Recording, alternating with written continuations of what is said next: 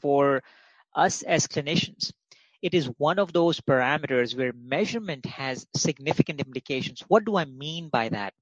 So, I very briefly talked about the lipoprotein little a being an LDL particle that is attached to a protein called apolityl-A. Now, this protein, because of its structure, can have multiple residues of some units that can really play havoc as far as the measurement is concerned.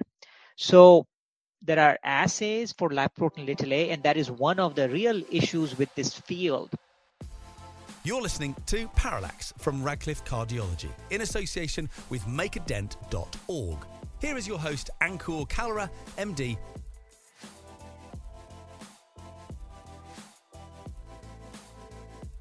Hello, everyone. Welcome to another episode of Parallax. Just before we begin, I wanted to thank all the listeners for making Parallax what it is today. Feedspot.com came out with their rankings of 15 best cardiology podcasts on September 1, and Parallax was ranked at 2. So this would not have been possible without the listenership and obviously without the stellar guests that we have on the show who teach us and mentor us and talk to us about how to advance a career in cardiovascular medicine, and also talk to us about the latest science, which I think is a good segue for me to introduce my speaker on the show today.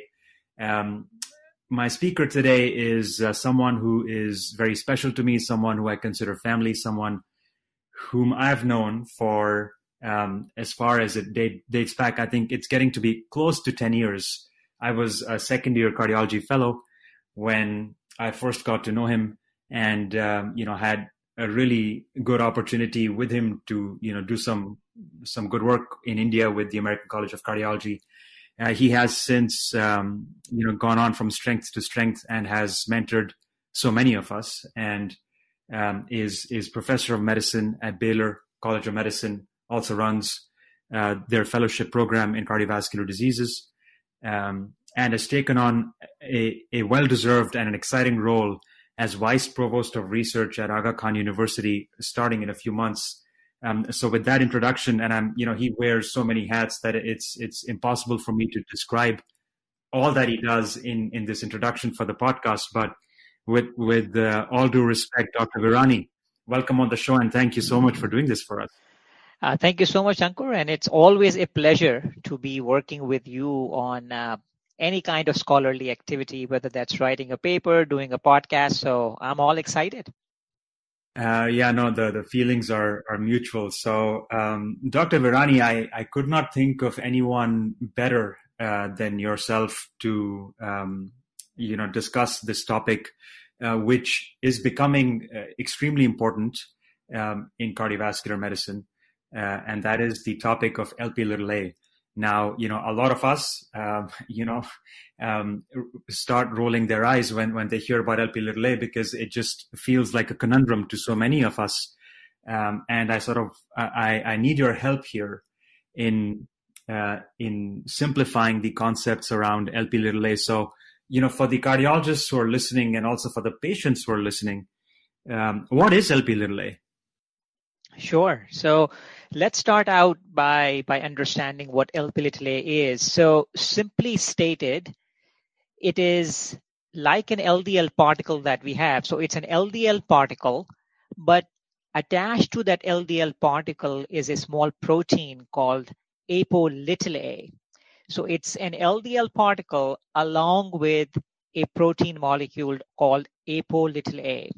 So it has all the things you would expect associated with LDL. For example, it increases one's risk of atherosclerosis, as LDL does. But in addition, it has a few other properties because of this special protein that we have, which is apolityl-A, as I mentioned. This particular protein, apolityl-A, we do not know the exact role it plays in humans, but it has a very high structural homology with plasminogen. Now, some people think that because of this role, Lp(a) may be the missing link between atherosclerosis and thrombosis, although I will caution you that the associations that we have seen for atherosclerosis or atherosclerotic cardiovascular disease, as well as calcific aortic stenosis, which we can talk about, are much more robust compared to the associations with thrombosis-related complications. I think there's some data in kids with arterial thrombosis, but venous thrombosis, the data are not as strong. So it is LDL along with this apo-a protein. I told you that it increases the risk of atherosclerosis, perhaps thrombosis. Now, Lp(a) molecule has a very high content of oxidized phospholipids. And as we all know, that oxidized phospholipids really make any particle extremely atherogenic. They may increase the propensity that that particle is going to be picked up by macrophages quite efficiently. And that, again, makes Lp(a) extremely atherogenic. Some would say that, per millimole, Lp(a) may be a little more atherogenic compared to LDL particles.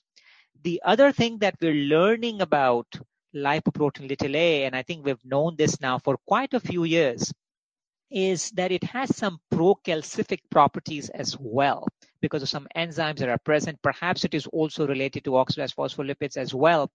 So there's a very robust association between high levels of lipoprotein (a) and calcific aortic stenosis.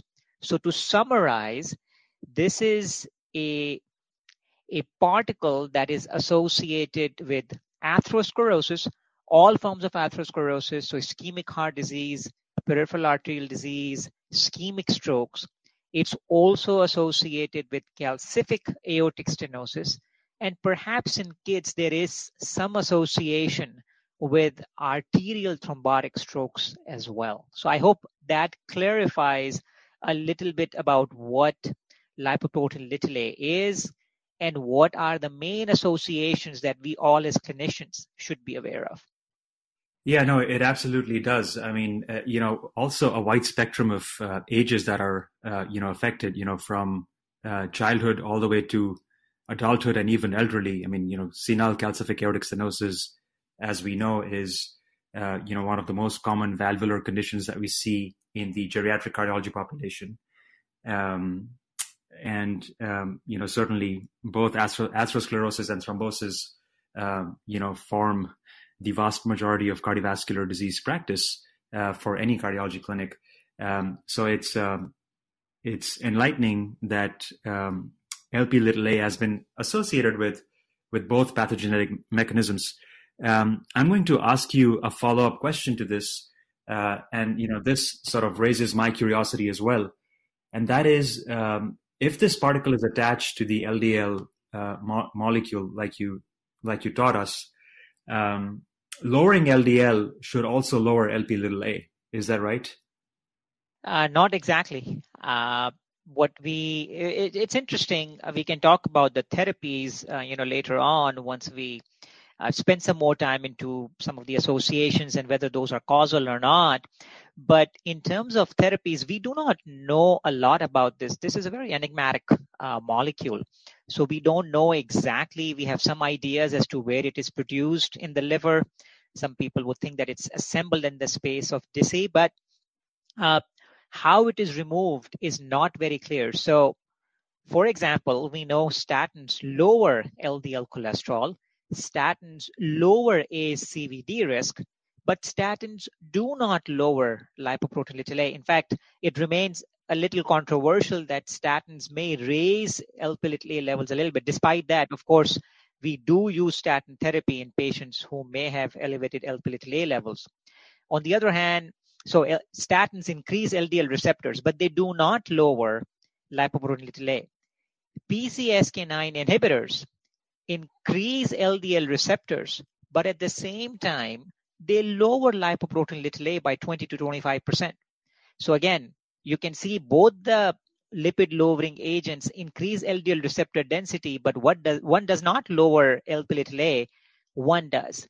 Niacin lowers lipoprotein (a), but we know that it does not reduce ASCVD events based on multiple randomized trials that we've had, so it's not recommended. And then, of course, we have specific therapies that lower Lp(a) that we can talk about a little bit later. So it's very interesting to know that some things that lower LDL cholesterol also lower lipoprotein(a) levels, and some therapies that we have that do not actually lower lipoprotein(a). So there's a lot that we need to learn about this particular lipoprotein. Yeah, which, I think it's a great segue to my next question, and that is that I think it's a two-part question, and I can certainly repeat the second part when we get there. But the first part is, in what patient population or in what patient subset would you think of ordering Lp(a)? That's the first segment of this two-part question. The second segment is when you look at Lp(a) in comparison with some of the other markers of atherosclerosis that are well described in the literature, for example, calcium score, or referred to as CAG score, high sensitivity CRP, and just the office-based lipid panel. Where do you place Lp(a) in the algorithm, if you may, for lack of a better word, when you are risk stratifying patients in whom you think Lp(a) will be of incremental value in prediction of risk for either a first event or future events? Sure. So that's a very interesting question. Let me take your second question first, because that will then allow us to segue into your first question that you asked. So a few things about Lp(a) that we know. First, that based on Mendelian randomization studies, it appears to be a causal risk factor. So it's not just a risk marker. It seems to be in the causal pathway of atherosclerosis. So that's one very important thing about lipoprotein(a) that we've learned in the last, I would say, decade and a half, where when we look at these Mendelian randomization studies, they would imply that Lp(a) is in the causal pathway of atherosclerosis. So that's number one. The second is that if we look at some of the more recent studies, the risk appears to be continuous.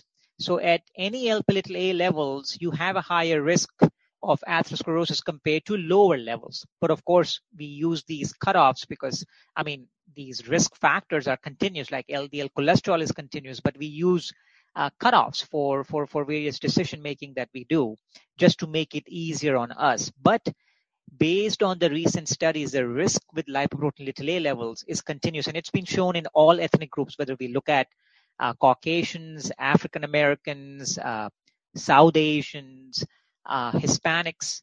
In all of these ethnic and racial groups, as well as people who live in various geographies, it appears to be associated with atherosclerotic cardiovascular disease. So those are important things that we need to know. The other thing we need to know that more than 90% of lipoprotein(a) levels are genetically determined. So as opposed to some lipid parameters or some other markers which can be affected too much by lifestyle and other things that are going on, for most part, lipoprotein(a) levels are mediated by genetics.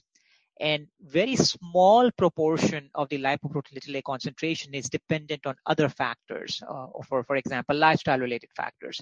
So very early on, Lp(a) levels are very reliable in terms of knowing where this person stands in terms of their lipoprotein(a) risk. The second aspect, when we talk about risk of lipoprotein(a), it's very interesting that there is a very wide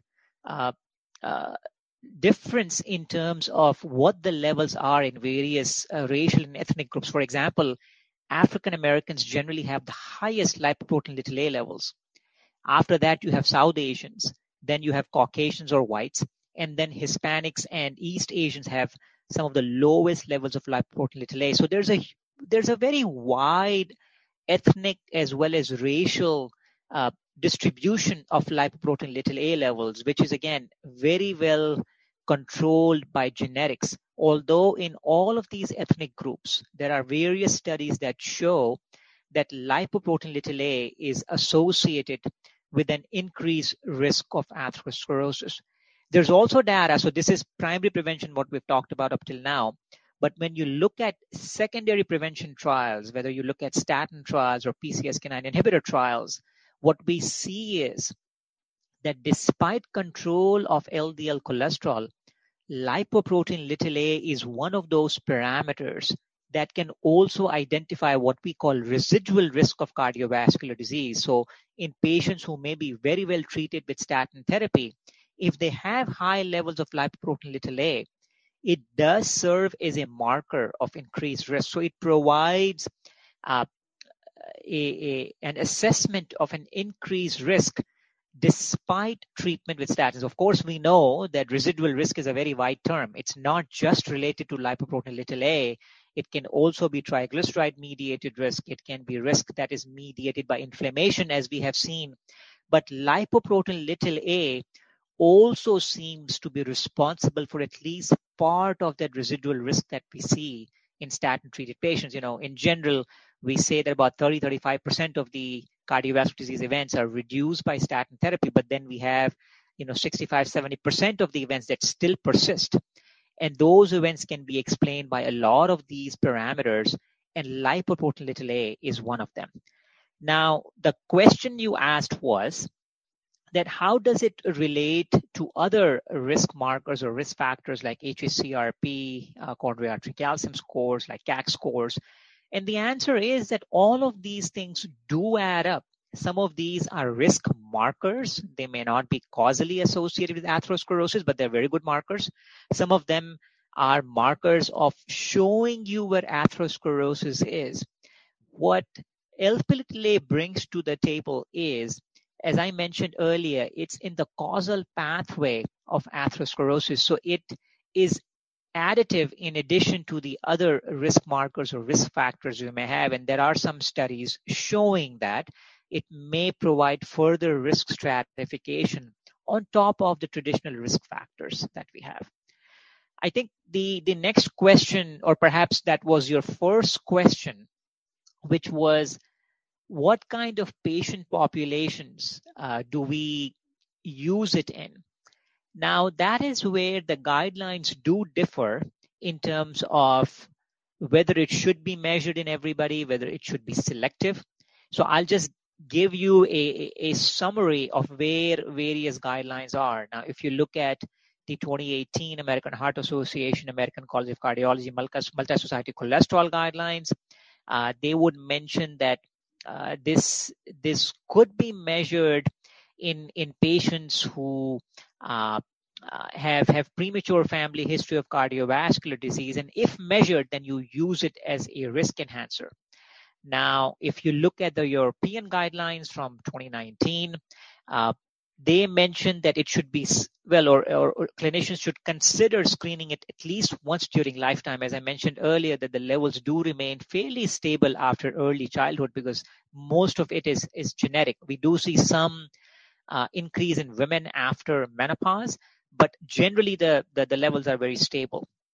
In addition, the European guidelines say that extreme elevation, which would be 180 milligrams per deciliter or 430 nanomoles per liter. Now, whenever you measure it, it comes in 2 units. You can either get a milligram per deciliter assay or nanomoles per liter assay, and we should talk about it a little bit later.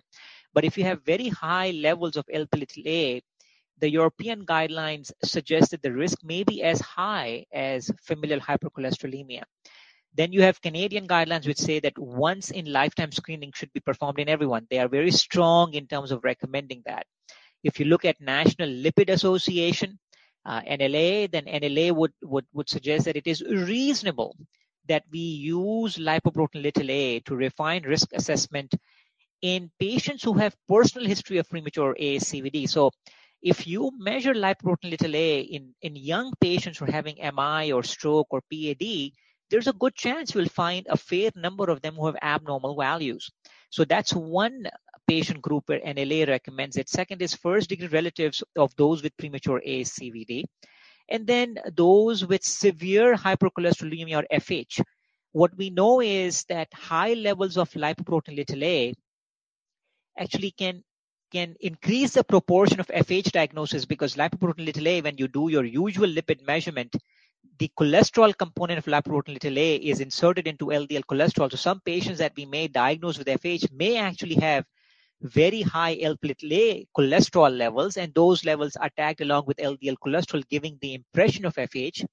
But at the same time, patients with FH who have concomitant elevation of lipoprotein(a) have a much higher risk for the same LDL cholesterol compared to another patient who does not have high Lp(a). So it's a good practice to measure Lp(a) in patients with FH as well. And then there are some other groups where one could consider, for example, if you have progressive valvular aortic stenosis, where you cannot explain it, you may do it just to identify whether this risk may be driven by lipoprotein(a). And then, as I said, that patients who have borderline risk, intermediate risk, and you're looking for reasons whether they need to be started on therapies, for example, lifestyle therapy, statin therapy early on, one could use lipoprotein(a) levels as a risk enhancer to further identify high risk. So that is in nutshell where the guidelines stand. Some guidelines say once in lifetime. Some guidelines say patients who have personal history of premature atherosclerosis, premature cardiovascular disease, family history of premature cardiovascular disease, or since these levels are genetic, if you have a family member who has high levels of lipoprotein(a), then perhaps that cascade screening of other first-degree relatives is a very reasonable thing to do. And then, as I mentioned, FH is another patient population where elevated Lp(a) levels do provide further risk stratification in terms of identifying those who are at very, very high risk of having ASCVD events. So a very long answer to rather two short questions, Ankur, that you had. No, this is exactly what I was looking for, and thank you for going over the details and the technicalities of causality versus association, and causality versus it being just a risk marker. That was very enlightening for me, personally, and then in terms of in what patient population do you order Lp(a), which can facilitate risk prediction and can, as you mentioned, serve as a risk enhancer for you to either accelerate primary prevention strategies, whether it's lifestyle or statin therapy, or even which is going to be my next question is, for example, in a patient in whom, let me back up here because I do have another question, and then this will be a follow-up one. For patients who come to your office and are asking you about Lp(a), what do you tell them in terms of how do you get this measured? Is this just a blood test? Do you request them to come fasting in the morning, or is it something that could be drawn at any point during the day? And how cumbersome or how easy it is for patients to get Lp(a) testing? That's the first question. And then the follow-up to that is in a patient in whom you think is at a heightened risk for atherosclerosis, either because of ethnicity or family history, in whom you think it's a good idea to get Lp(a) testing done, and you get the results back and your LDL levels are within the normal range and you have an elevated Lp(a). Is there anything right now that you do to intervene in such a patient? So those are my two questions. Sure. So going to your first question, I think it's a great question.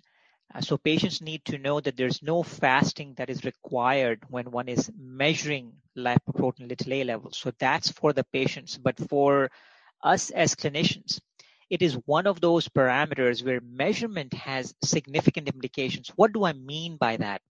So, I very briefly talked about the lipoprotein(a) being an LDL particle that is attached to a protein called apolitl(a). Now, this protein, because of its structure, can have multiple residues of some units that can really play havoc as far as the measurement is concerned.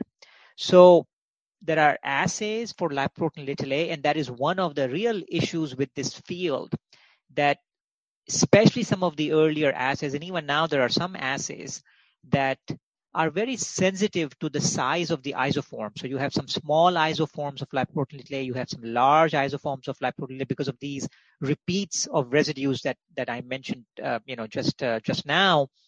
So you have to make sure that the assay you are using is isoform insensitive. Otherwise, you may be over or under measuring true Lp(a) levels based on whether you have a patient who has a predominance of large isoform sizes or small isoform sizes. So that's one thing that one should know. Now, in the United States and most of Europe, there are very good assays that are available which are isoform insensitive.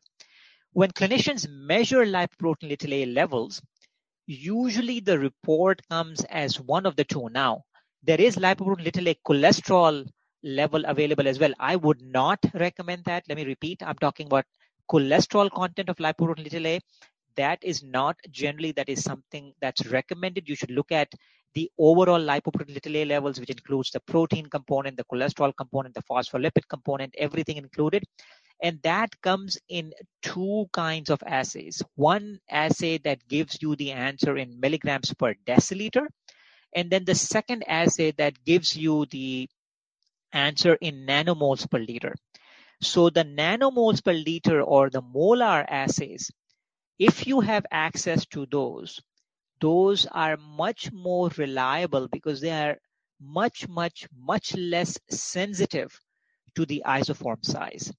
Milligrams per deciliter assay depends whether they have been calibrated or not very well calibrated. Now, there is a way to convert milligrams per deciliter to nanomoles per liter, but that is generally not recommended by any major guideline. So for clinicians, I think not to complicate this further, if you have access to a nanomoles per liter assay, then please use that assay. That assay is generally much more reliable and not as sensitive to the isoform size and the repeats that especially the repeats that we have in the Kringle repeats we have in this apolitl-A protein. If you have a milligram per deciliter assay, make sure that it is a well calibrated assay, and then the cutoffs for higher risk differ between the nanomoles per liter assay and the milligrams per deciliter assay. Generally speaking, as I said, first thing we should understand that the risk is continuous, but for our own sake, we generally all would like to say that above certain level, the risk is high. I think most guidelines at this point would say that above 50 milligrams per deciliter or above 125 nanomoles per liter, it is high risk. Those are patients who generally would carry a higher risk. I think that's very well known and most guidelines agree as far as that part is concerned. Less than 30 milligrams per deciliter or less than 75 nanomoles per liter is generally low risk. Between 30 to 50 is that area where the risk is there, but the risk is of course not as high as above 50 milligrams per deciliter. So when you're using when you're using a milligram per deciliter assay. So I think the way most people would look at it, if you have less than 30 milligrams per deciliter or less than 75 nanomoles per liter, that's generally a rule out. You are above 50 milligrams per deciliter or above 125 nanomoles per liter, generally that's a rule in. And then there's a gray zone between 30 to 50 milligrams per deciliter or 75 to 125 nanomoles per liter. Now, I would mention that, this is described really well in the most recent consensus statement that was published by European Atherosclerosis Society, which I had the pleasure of being part of that group. It was just published in the European Heart Journal, where a lot of these issues that I'm talking about are actually very well described, as well as one of the recent think tank meetings that was convened by the National Lipid Association.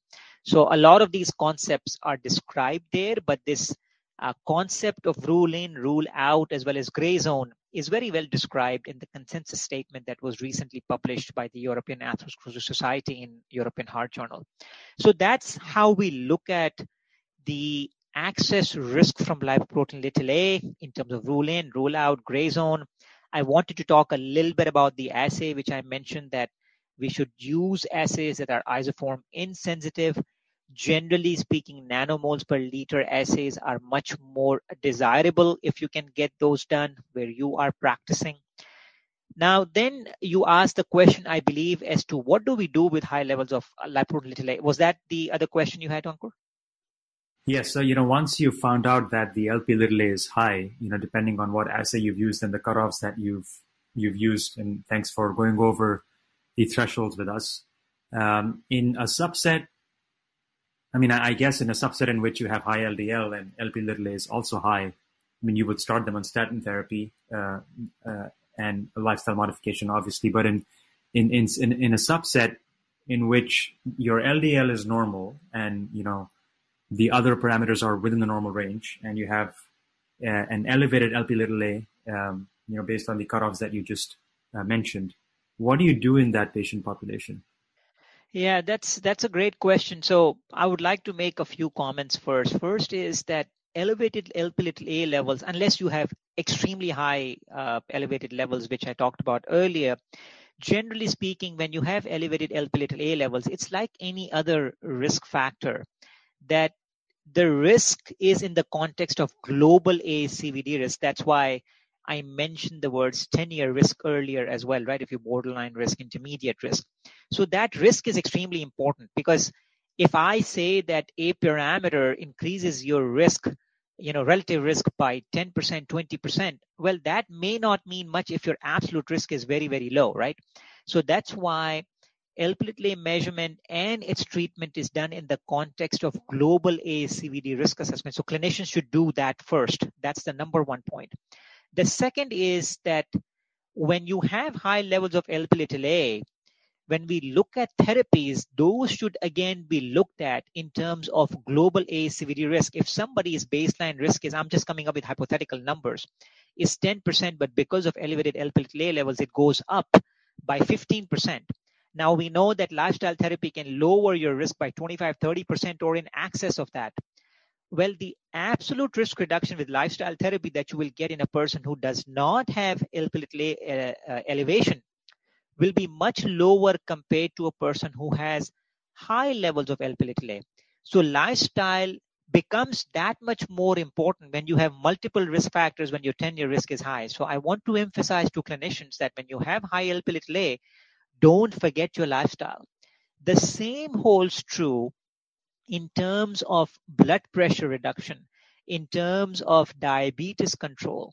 All those things become extremely important when you're trying to personalize treatment for a patient with lipoprotein little a. So those two things, in terms of lifestyle as well as control and measurement of other risk factors, is extremely important when we talk about lipoprotein little a. Now, once that's done, we can talk about therapies that are in that prevention space. So one of them is statin therapy, which I mentioned earlier. Now, when we talk about statin therapy, there is one meta-analysis that shows that the levels do go up. Another meta-analysis shows that they don't. But I think all of us agree that if your risk is high, don't worry about lipoprotein little a levels staying stable or going up some. Go ahead and treat that patient with statin therapy. That's number one. After statin therapy, now we know niacin lowers lipoprotein little a levels but does not reduce cardiovascular events. Of course, we have data related to hormone replacement therapy. We know that that is also not recommended in the overall scheme of things. So those two are out. But after that, we have PCSK9 inhibitors. And what we have seen with PCSK9 inhibitors is that 20 to 25% reduction in LP little a levels is seen. Whether that is significant enough to lower ASCVD events remains to be seen, but there is good data that the reduction in ASCVD events that we see with PCSK9 inhibitors can be to some extent explained by a reduction in lipoprotein little a levels. So that's another therapy that is available. Outside of that, apheresis, if you do apheresis, that will lower lipoprotein little a levels very effectively. Generally speaking, that is something that is reserved for patients who have progressive ASCVD despite optimal treatment and very high Lp(a) levels. So that is not a therapy that we use very often. Now, the other therapy that clinicians will hear once in a while that I think is important to mention is aspirin. So there is some data from a women's health study early on, and just recently in the past couple of weeks, there was a sub-study from ESPRIT trial, which, as you would recall, was a trial done in older adults with aspirin therapy. Overall, the trial really did not show a net benefit of aspirin therapy, but a paper was published recently where the investigators showed that in those who have high-risk genotypes associated with high levels of Lp(a) levels were not measured, but those genotypes that are associated with high levels of Lp(a), in those patients, there was a net benefit of aspirin therapy. Similar results were seen in women's health study as well. So, and then I mentioned earlier that you would remember that apo(a), the protein, has a very high structural homology with plasminogen. So by giving aspirin, low-dose aspirin therapy, are we able to mitigate some of the risk associated with high levels of Lp(a)? Now, we have some of these studies. These are either post hoc analyses or analyses that, of course, are open to confounding. But there is some data that aspirin therapy may have a net clinical benefit in those with high Lp(a). So high Lp(a) may be one such subset where we may find a role for aspirin therapy in primary prevention. And last but not the least, we actually have therapies that specifically lower lipoprotein levels up to 80% or so. So we have antisense oligonucleotides, which are single-stranded molecules that inhibit the messenger RNA for lipoprotein in the hepatocytes. Then we have another form of technology called small inhibiting RNAs, siRNAs, that also inhibit the messenger RNA for lipoprotein in the hepatocytes. And they are also very powerful agents in terms of lowering Lp(a) levels by a large amount. Question now is that do these agents, in addition to lowering lipoprotein, do they lower ASCVD events or not? And that is where there is a trial that is currently ongoing, the Horizon Lp(a) trial that is basically using a product called pelacarsen, which is an antisense oligonucleotide against lipoprotein(a), and the target population for this trial is patients in secondary prevention and those who are statin treated but have Lp(a) levels that are above 70 milligrams per deciliter. So fairly elevated Lp(a) levels, and it is trying to answer the question where lowering Lp(a) with pelacarsen reduces ASCVD events. It'll be a few years before we have the results of a Horizon trial, but I think it's something that will add much more and many more options for all of us in treating our patients if the results are positive. Of course, that remains to be seen whether that works or not. So in general, this is how one would look at it. But I would emphasize again that high Lp(a) levels, unless they are extremely, extremely high, Lp(a) levels should be made part of the global risk assessment, and they should be assessed in the context of global risk assessment. And when we're trying to treat Lp(a) levels, we should look at the patient globally and look at lifestyle therapy, look at statin therapy, and then we move on towards specific lowering of Lp(a), for which, as I mentioned, currently we do not have RCT evidence that lowering Lp(a) specifically lowers ASCVD events. Yeah, no, excellent information. There's a lot to digest there. Let me, the one question I had for the secondary prevention trial that you mentioned was, is there a comparator arm looking at intervention with PCSK9 and versus antisense oligonucleotide, or is it antisense oligonucleotide versus, standard of care, which I would assume is just statin therapy in patients with secondary prevention? Correct. So it is the later. The usual care is well-treated secondary prevention patients. And as you have seen in even the more recent PCSK9 trials, when you look at 4AA trial or Odyssey outcomes trial, these are extremely well-treated secondary prevention patients. So these are again, in Horizon Lp(a) study, the second prevention patients in usual care are extremely well treated, and they are compared against a group that is receiving the current standard of care, but they are in addition receiving pelacarsen.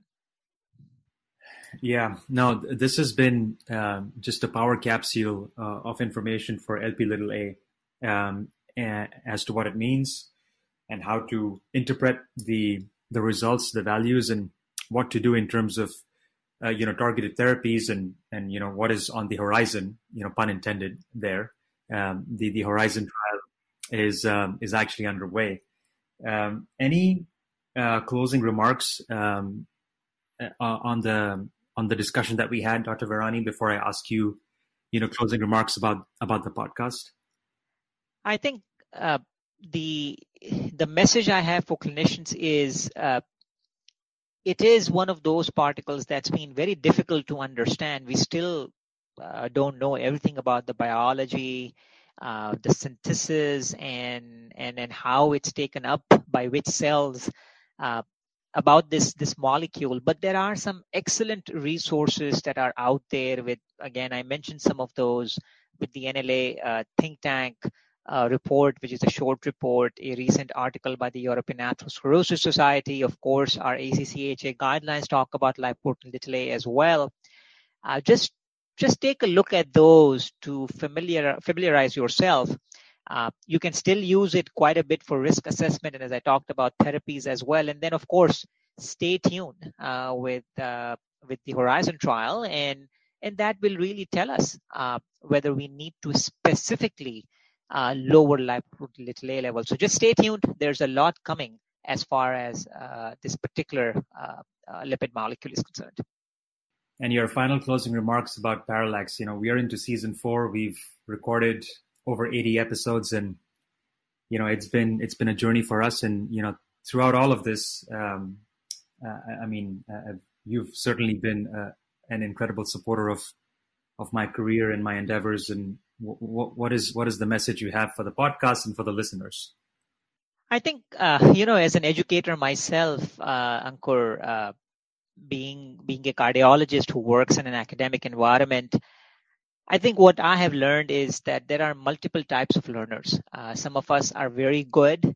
When we see patients, we just learn predominantly from that. Some learn very well by reading things, some review articles, some learn a lot by reading original investigations. Some of us learn really well by listening to podcasts. So I think, and then of course, a lot of us are folks who do a little bit of everything. So based on your learning style, I wanted to congratulate you on having a podcast that caters to a lot of clinicians who want to learn stuff. And these podcasts are extremely strong in terms of getting the message out. So wanted to thank you for the opportunity to use this format to get a few words out about lipoprotein(a). Since this is one of those up and coming topics that I think most of us in preventive cardiology need to know about.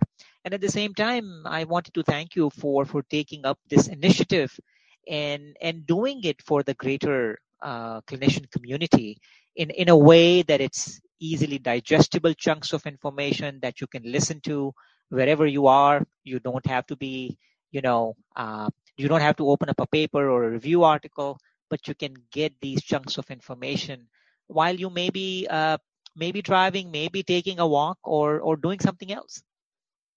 Yeah, thank you so much, Dr. Virani. It's always a delight and a pleasure to speak to you. Whether it's about my career, whether it's about Lp(a), or whether it's about life in general.